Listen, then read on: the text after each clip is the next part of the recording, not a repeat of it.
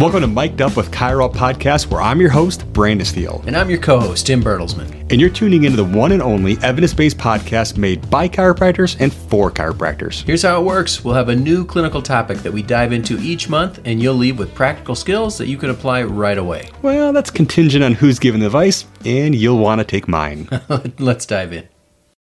Welcome to Mic'd Up with Chiro. This is Brandon Steele and Tim Bertelsman.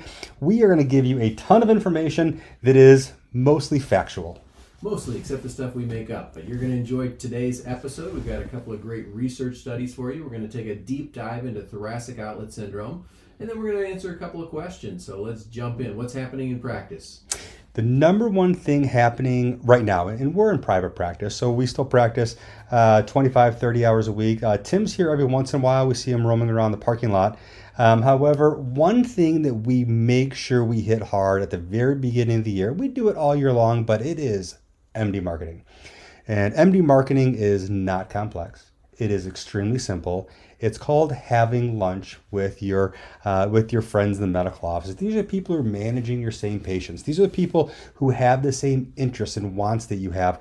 They are looking to get people out of their problems, and in this case, pain. However, they want to do it fast and they want to do it without many headaches. There is nobody better to manage cases than us. So one thing we do is every 6 months we visit these offices. We tell them what we do, why we do it, and some new things happening in the office. And it just as it turns out, we have just incorporated dry needling. And I think this is one of the key points to MD marketing, though. It's one to have something new, but much more important, it's to be relatable to them, meaning they've probably heard of dry needling or acupuncture, or maybe they've heard of chiropractic. Really what they have heard of is a lot of complaining from their patients. So you need to make sure that you're taking what you know and relating that to how you can help them. They need to get their patients out of their office and into someone that can help them, and that just happens to be us for a lot of cases, as in dry needling tendinopathies. These are patients that aren't getting great success with typical stretching or rest, relax, or pharmacologics. This is someone who needs actually manual therapy, manipulation, and in some cases, dry needling. So the research is there. If you have any question on the research in dry needling and tendinopathies, check out the research review section in Chiro Up. Highly recommend doing that for any condition, but this is one that's been just explosive in the research. And keep in mind, for those conditions that need a little more blood flow, a little more healing potential to the area, and you want to create that isolated inflammatory reaction, dry needling may be something that fits into your tool belt. Yeah, it's been something tremendous in our practice. We were excited to see all the research that supported dry needling for tennis elbow and golfer's elbow, patellar tendinopathy, and plantar fasciitis, all those things that need a little bit more blood flow. Brandon and I don't do dry needling ourselves, but we do have someone else in our office who does, Ben. He does a great job and just seen really good results. It's been impressive. So if you're not familiar with it, check out the research buzz is correct. There is something very beneficial for that, and that's a great thing to relay to your primaries. Those lunches that you talked about, Brandon, are something that's really helpful. Unfortunately, we haven't been able to do those lunches for the past couple of years because we had this bug in our area. That maybe it was in your area too, I'm not sure, but it really shut things down for a while, and we weren't able to get out to meet MDs, to talk to them, and to have those relationships. One of the things that we did continue throughout that time frame was to make sure we sent the initial reports and the release reports. Anytime a patient came in with a complaint, a new complaint, we'd send their primary care physician a letter saying, hey, your patient Mary came in, she had elbow pain, I think that it's tennis elbow, I'm going to do manipulation, some myofascial release, and I'll keep you updated. More importantly, we sent out that release report once Mary was done with care saying, Mary was treated a dozen times and she's 95% better at this point in time, I'm going to release her from care. That's the note that makes all the difference. If you're not using that functionality now to deliver release reports automated through Chiro Up, make sure that you take advantage of that, because that's something that does make a difference in MD attitudes. They get to hear about your successes, not just your failures, and it changes their referral patterns. So in addition to lunches, those initial reports and release reports are essential, and that's really all we do, to the tune of 300 MD referrals per year. So good luck with that one. It's something that is potent. So diving into the next section of the podcast is probably one of my favorites, when we start to talk about the new research. And I was digging through the research review section and I found this one. This is one that I think will speak to all of us listening to this podcast. It's do we suppress things or stimulate things? And when it comes to certain medical management, it's more to suppress things, calm things down, let the body heal itself. And there's nothing wrong with that. However, for there's some conditions, we need to actually speed up the healing process. So we select methods that allow people to heal versus just calm things down so they can go about their daily habits and cause it again because they didn't fix anything. One thing that I think is important when it comes to this are epidural steroid injections. And I see these and you see these. And I'm not one of those people that digs my head in the sand and says they don't work, because they do work on some people. However, we all know that epidurals are going to suppress the immune reaction. And for some people, we may need to do that to calm things down. However, what we found from a new research paper, and it was a Biomedicines in 2022, November, I believe, instead of doing epidurals, they injected these patients with different platelets and plasma-rich and growth factors derivatives. And they found that if they took material that sped up the inflammatory reaction, sped up the healing process, they actually got really good and better results than the epidural steroid injections. And the effects lasted up to 1 to 2 years. That's tremendous. Steroids don't last that long. So if we can just help people heal, and we can use different methods that we can do in our office or other people's office, we can really make a long-term play with that patient and get them satisfied with our care. Well, that's great information, and something that we're seeing that really it's not necessarily just the product that you're injecting in there, it's the initiation of some sort of body's healing process. Sometimes the epidural suppresses that healing process. The steroid injection in the joint suppresses that healing process. We're simply injecting some saline or injecting a dry needle into the area gets almost the same outcomes, which is great news for you and I, because we can do the latter. You can inject positive attitude too, also, Tim. I've been inoculated against that. Anyway, the random fact of the day coming from Journal of Clinical Medicine. They're interested in different types of dizziness, and they recognize that cervicogenic dizziness is a big thing, and they said that the number one test for cervicogenic dizziness is the cervical torsion test. This is also called Fitz-Ritson's test. A really simple test most of you are familiar with. It's usually putting the patient on a stool that can rotate, and you're going to hold this patient's head steady while they rotate their body underneath their head.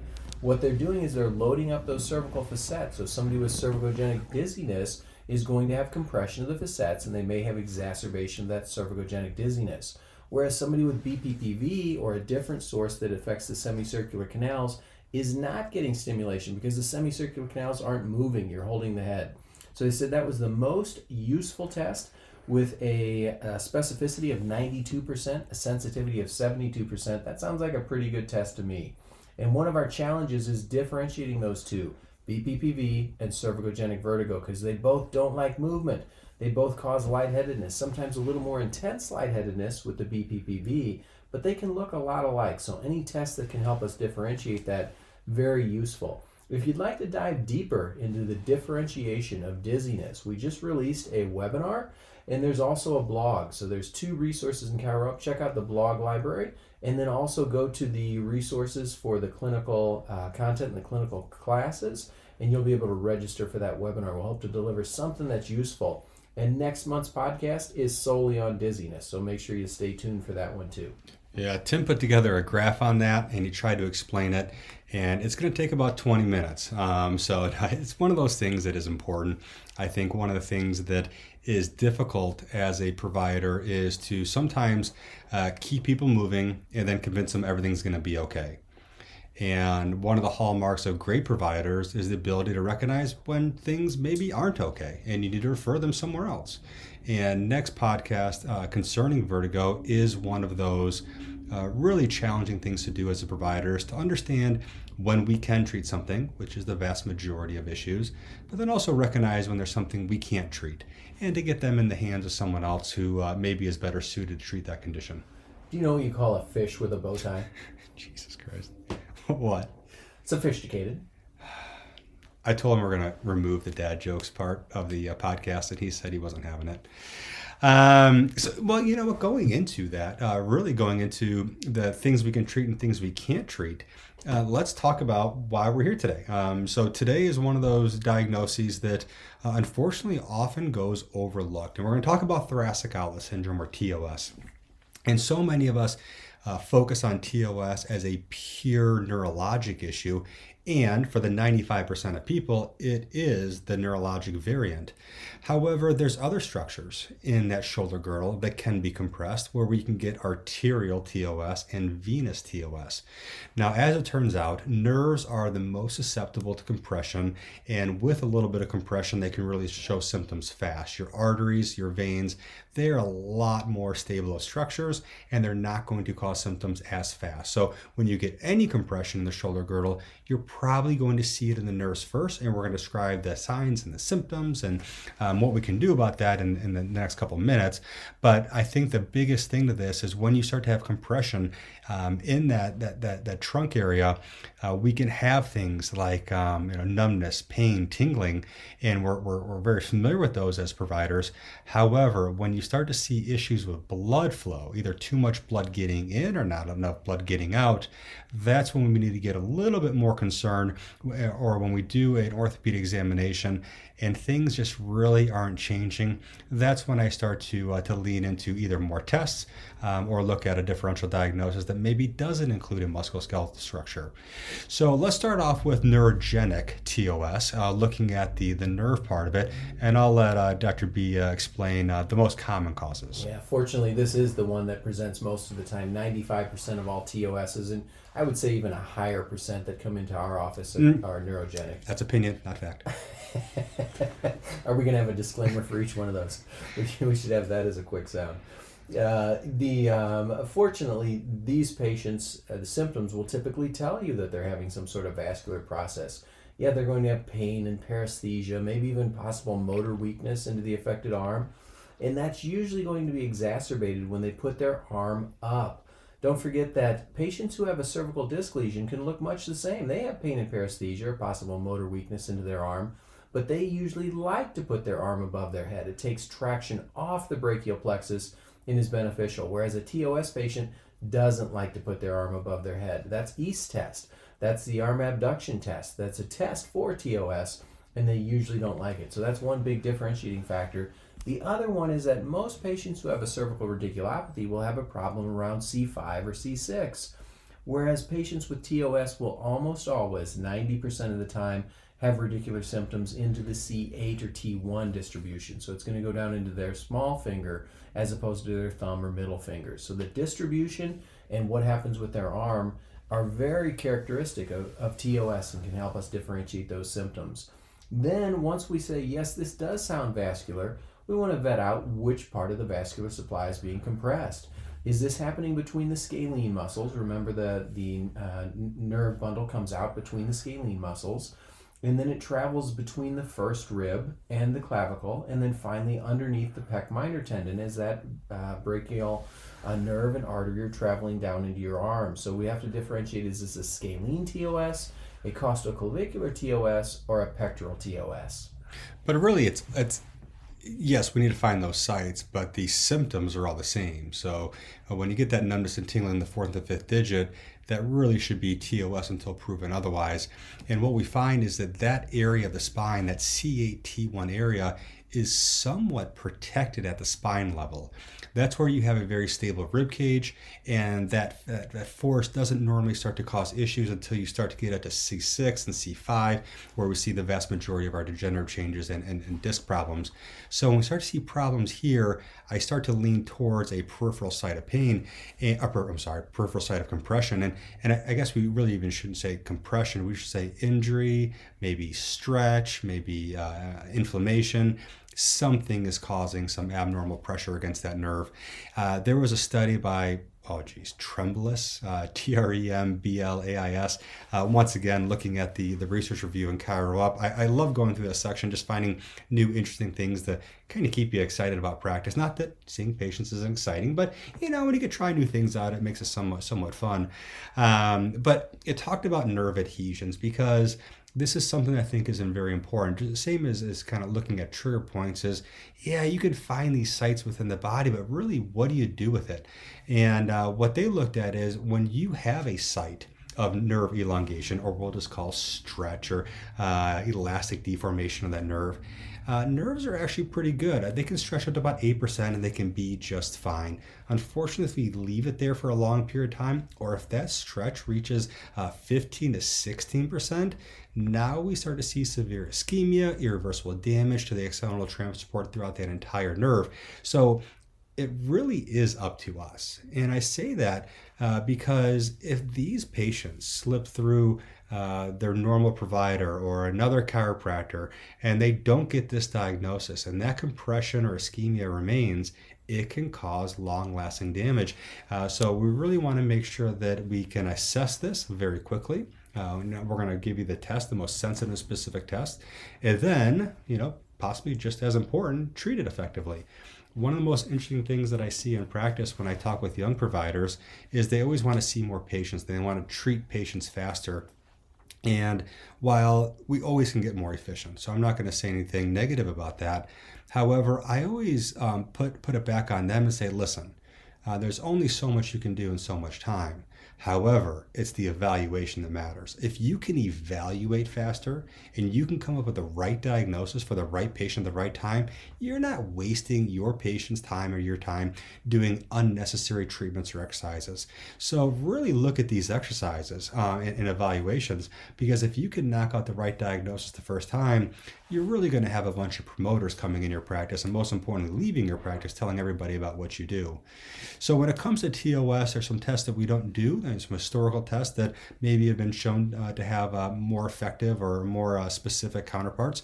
So we'll go through those, and then also try to keep it simple, and that way we can give you the right treatments and the right exercise for it. I think the most important test that I like, because it's the simplest, is called the brachial plexus compression test. If you forget what that's called, you can also call it Morley's test, or you can call it push on it, and if it makes symptoms worse, it's probably a problem somewhere underneath your fingers. And this is one of those where you push in the thoracic outlet right along those scalenes where the nerves drop, the neurovascular bundle drops into or underneath the clavicle. And when it reproduces symptoms going down the arm, that's a positive test. And as it turns out, about 68% of TOS patients have this positive. So once again, you push in the side of the neck, voila, numbness, tingling, sending down the hand. We should be looking at a peripheral neuropathy. This would be the Vulcan death grip, right? So this test, the one that you just described, is part of the classic evaluation for any neuropathy. Either you compress it or you stretch it. Think about carpal tunnel syndrome. We're going to do Phelan's to compress it or reverse Phelan's to stretch it. Any neuropathy is not going to appreciate some extra compression. Now, if something's already compressed, though, it might appreciate some relief. And the next test that's one that's a little bit newer is the Syriax release maneuver. And this is a test that the literature has vetted to say, yes, this is a beneficial test. This goes by the principle of what would happen if we took the stretch off the nerve. Don't forget that a lot of these patients have their shoulders that are tractioning down. All right, hold on. I just covered it on the screen. Spell Syriax. S-U... So a lot of these patients have their shoulders that are tractioning down. Maybe they've been sitting with their laptop, or they're sitting with their phone in front of them all day long. They've developed short pecs, short tight traps, and now their shoulders are tractioning down onto that neurovascular bundle. Those patients with that forward head, forward shoulder posture have more trouble. So what we're going to do is say, what happens if we take some of that pressure off? In this instance, the patient is sitting down, their arms are pointing straight forward. They're imagining they're sitting in an armchair with their arms resting on the arms, and you're going to then go behind them, reach underneath their arms as though you are the armchair, and then lift up. And as you lift up on those shoulder girdles, if they're having some site of compression, especially a costoclavicular compression, that's going to provide some increased space, and it's going to allow blood to come back to the nerve. So when we see a decrease in the numbness or a decrease in the paresthesia or pain, now we can be certain that this is probably something that's being compressed and it appreciated relief. Don't forget, though, that sometimes patients might have a little increased paresthesia if they were numb. In the same way that when your arm's hanging over the back of the chair and you realize, hey, I think my hand's numb, you take your arm off the chair, the paresthesia increases momentarily, before it goes away. So you might need to do this test for a little longer than a few seconds to see is that symptom truly improving along the way. So as we go through these tests, you can do a couple of things. One, you can try to grasp it from our descriptions, which is going to be difficult. You can go on YouTube, you can go on Google, and you can find these tests. However, if you want to see a video demonstration with verbiage and also the actual sources with the sensitivity and specificity, all that is in Chiro Up. So please check that out, and you can actually get a good view of what's going on. You would need to spell it though. Syriacs, yeah. I use this thing called Grammarly for everything. This is an unsolicited ad for Grammarly. I don't know how I got through high school or college. Now with Grammarly, I don't even attempt to spell things properly. It just fixes everything.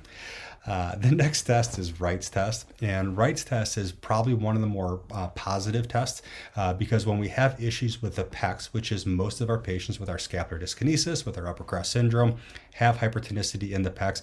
Now consider this though, that whenever you have tension in your pecs due to those postural syndromes, it's often bilateral and TOS is often unilateral. So just because you have tense pecs doesn't mean you're going to have thoracic outlet syndrome. However, with Wright's test, you're going to bring the arm all the way back into external rotation and extension. You're going to compress the neurovascular bundle underneath that pec and stretch that pec over that spot.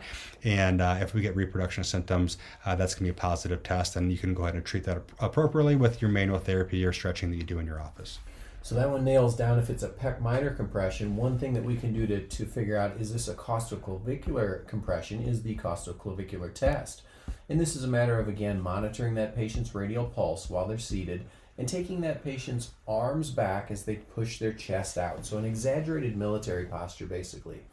If we have a diminution in pulse along with a concurrent increase in symptoms, that's a positive test. Remember, just the diminution in pulse without the reproduction of symptoms, we need to check the other side to say, is it different from side to side? Because it's not unusual to see some diminution in pulse. A couple other tests that we've used historically would be Adson's test, which is monitoring that pulse, and then having the patient rotate toward the side that you're monitoring. That's thought to scissor the scalene muscles and cause some compression of the neurovascular bundle in the neck. Or modified Adson's, which is having the patient rotate in the opposite direction. And then finally, the classic test would be Roux test, which is also East test, which is elevated abduction of the shoulder. And that's kind of your hands up position, as though you're being held up at a gas station and in Brandon's neighborhood. And then finding out, does that cause some numbness and tingling along the way? Now, the Journal of Sport Rehabilitation a couple of years ago said that we probably should stop performing Adson's and Roux test or East test because it was not as effective as the Syriacs test or Wright's test or even the brachial plexus compression test. But there have been other studies to say, well, maybe they are still useful. So I keep Roux test as part of my evaluation, and it's one thing that gives me a little bit more confidence in making that diagnosis. And once we've made that diagnosis, then the big question is, we've identified you have thoracic outlet syndrome. This is the likely culprit of where it's coming from. And what are we going to do in order to treat that? And so orthopedic testing is obviously extremely important to really hone in on this site of compression. What I would say, though, is a lot of times, in fact, almost all the times, our patients cause their own problems. So during your evaluation and also your history-taking process, start to talk to your patients about certain things as far as what's changed in their activities or hobbies or sports, daily life. One of the things with the costoclavicular area is that soft tissue injury and trauma is one of the number one causes for any kind of costoclavicular TOS. If you get a fracture, most of your fractures in your clavicle are on that middle 1/3. Well, there's only so much space there. And unfortunately, if that fracture happens to be displaced and there's a callus that forms, now you have a decreased space in that area. We also have our patients that fall on an outstretched arm or fall on the tip of the shoulder and get a dislocation of that acromion. And those things can also cause decreased space. So talking to the patient, getting the full history, and not just doing an orthopedic test blind and treating those structures, but really dive down deep and find the origins of that problem. Yeah, once we've nailed that down, then we have the magic tools to make that patient feel a whole lot better and to get rid of the symptoms that may have been elusive for a long period of time. We want to make sure that we're doing things to help correct their posture, giving them postural advice. We're going to look at the whole chain, though, from a manipulation and soft tissue standpoint.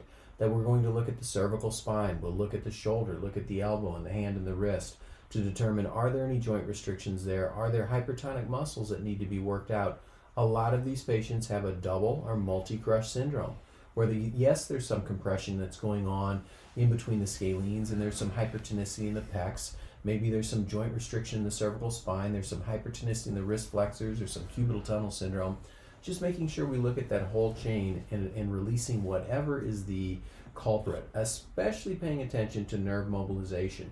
That nerve mobilization of the ulnar nerve, in particular, if it's affecting the C8 distribution, is something that's really helpful for that patient. Going through, you were talking about the joints, and I mean, obviously, as chiropractors, there's nothing more fun than hearing some cavitations, some pops and cracks. However, that first rib is one of those highly debated things that should you remove it. And as it turns out, if you do remove it, it solves a lot of symptoms. But it's interesting with the incidence and prevalence of those first ribs is there are only about 10% of the population have one. And when someone has one, it's almost always on both sides. However, only less than 10% of those 10% have TOS. So it doesn't seem like it's really the problem, meaning if you have a first rib, you just don't have to get it cut out.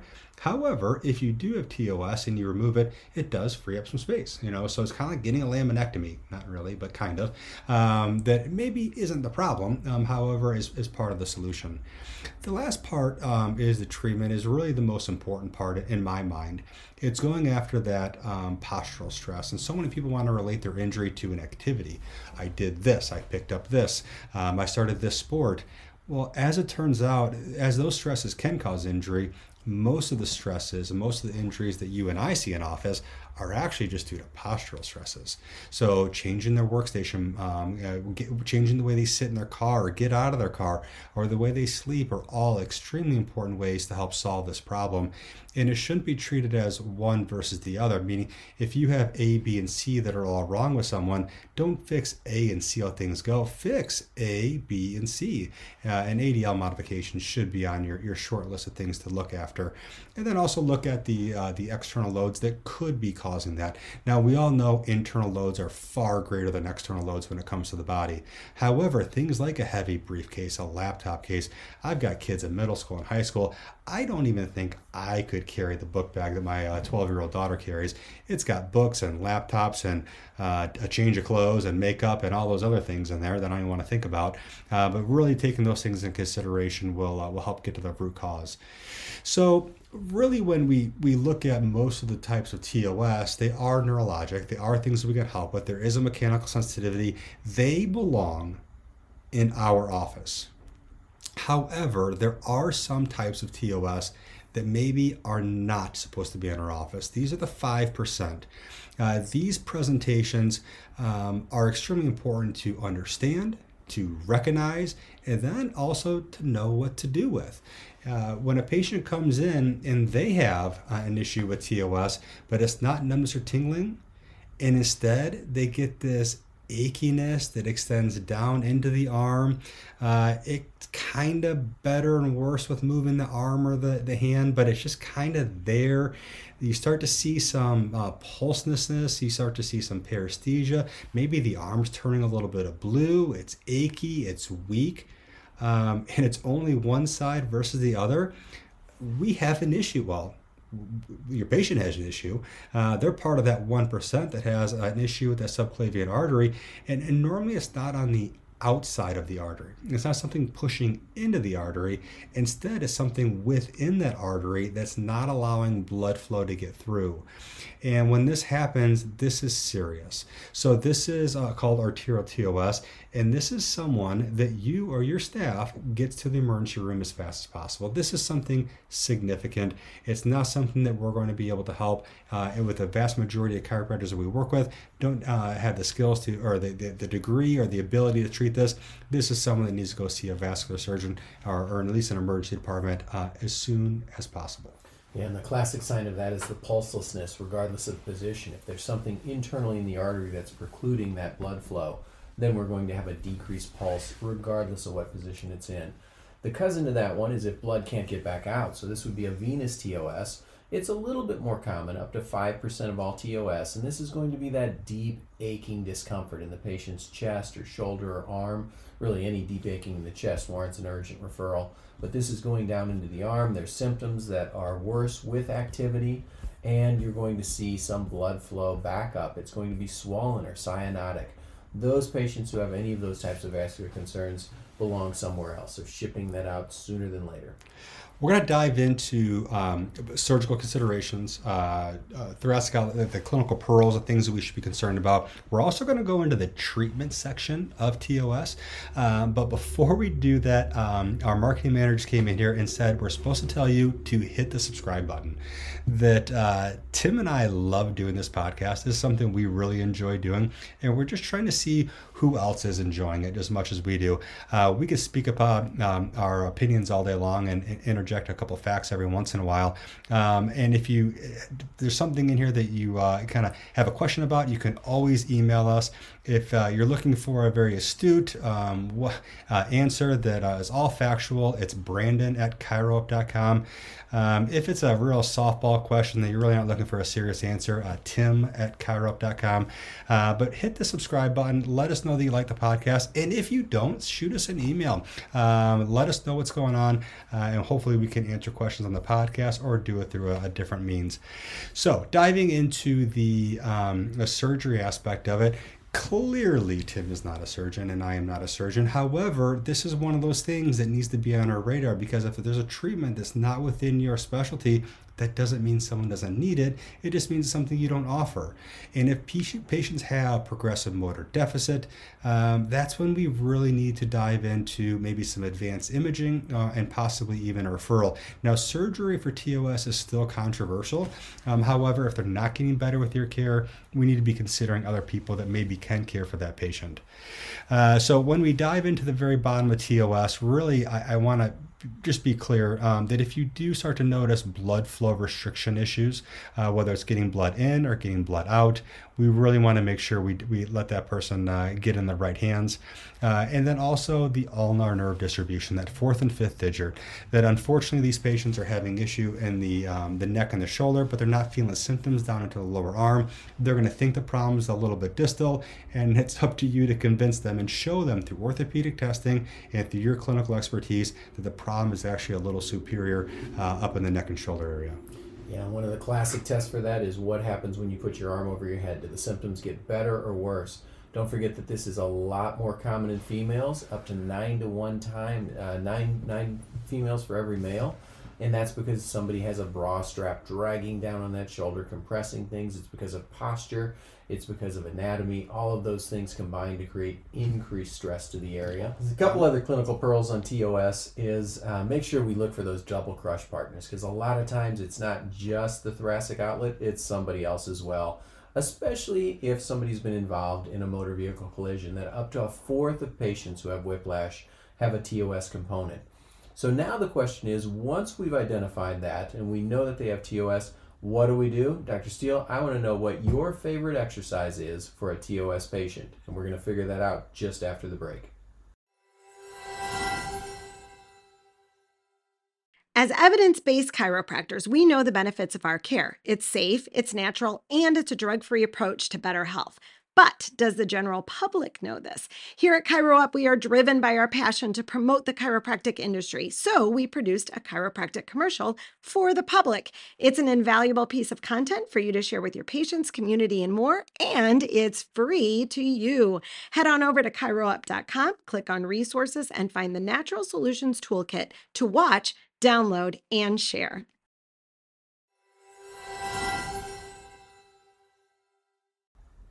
All right, so my favorite exercise is actually the corner pec stretch. Now, I got to explain this one because most TOS issues are unilateral. However, I'm going to actually stretch this bilateral.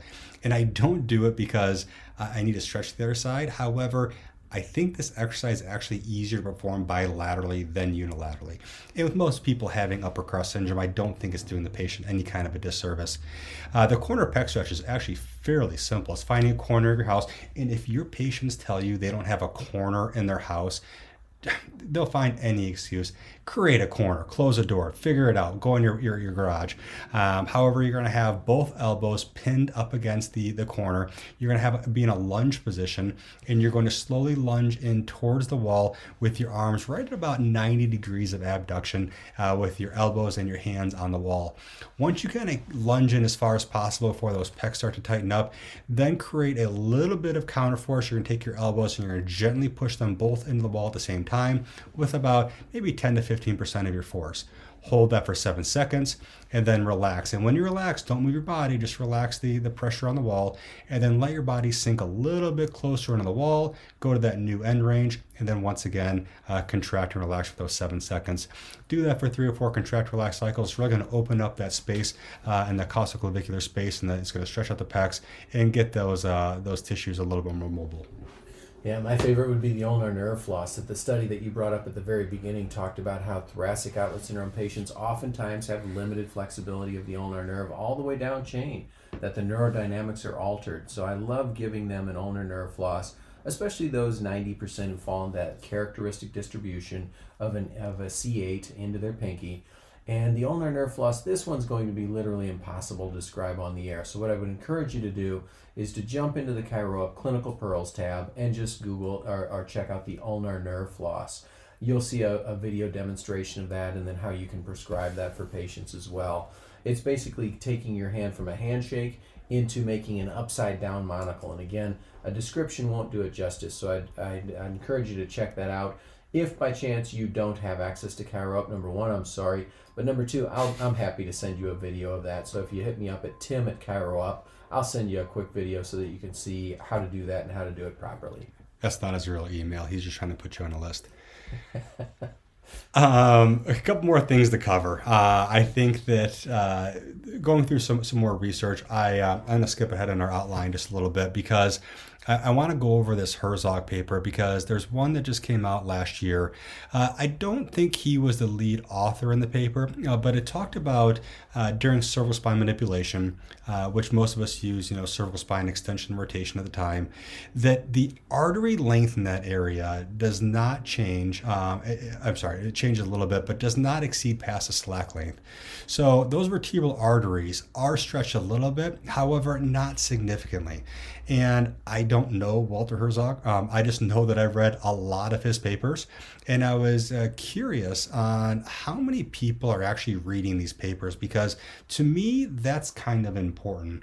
And I know Dr. Berlesman just put out a wonderful blog on cervical spine manipulation, and I highly recommend checking out the blog.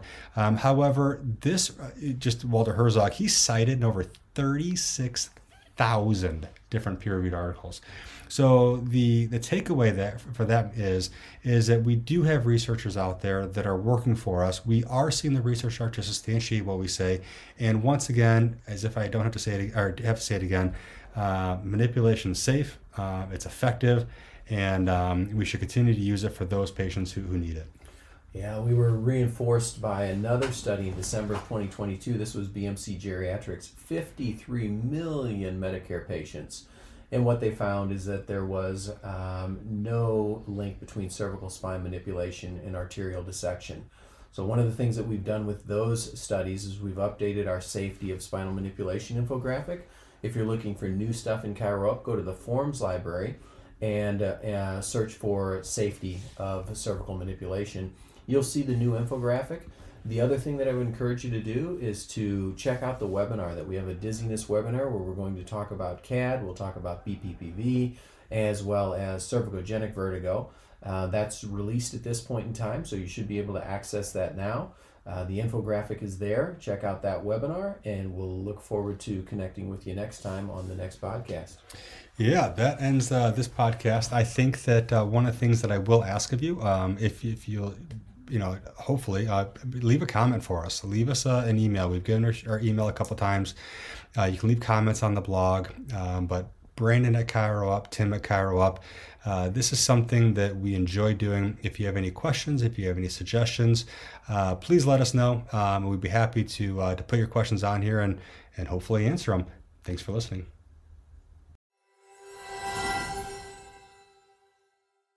Hey, Hey, thanks for listening. To access more information, visit ChiroUp.com. You can sign up for a 14-day trial. Use referral code PODCAST15 for a special discount after your trial. Offer valid on new subscriptions only.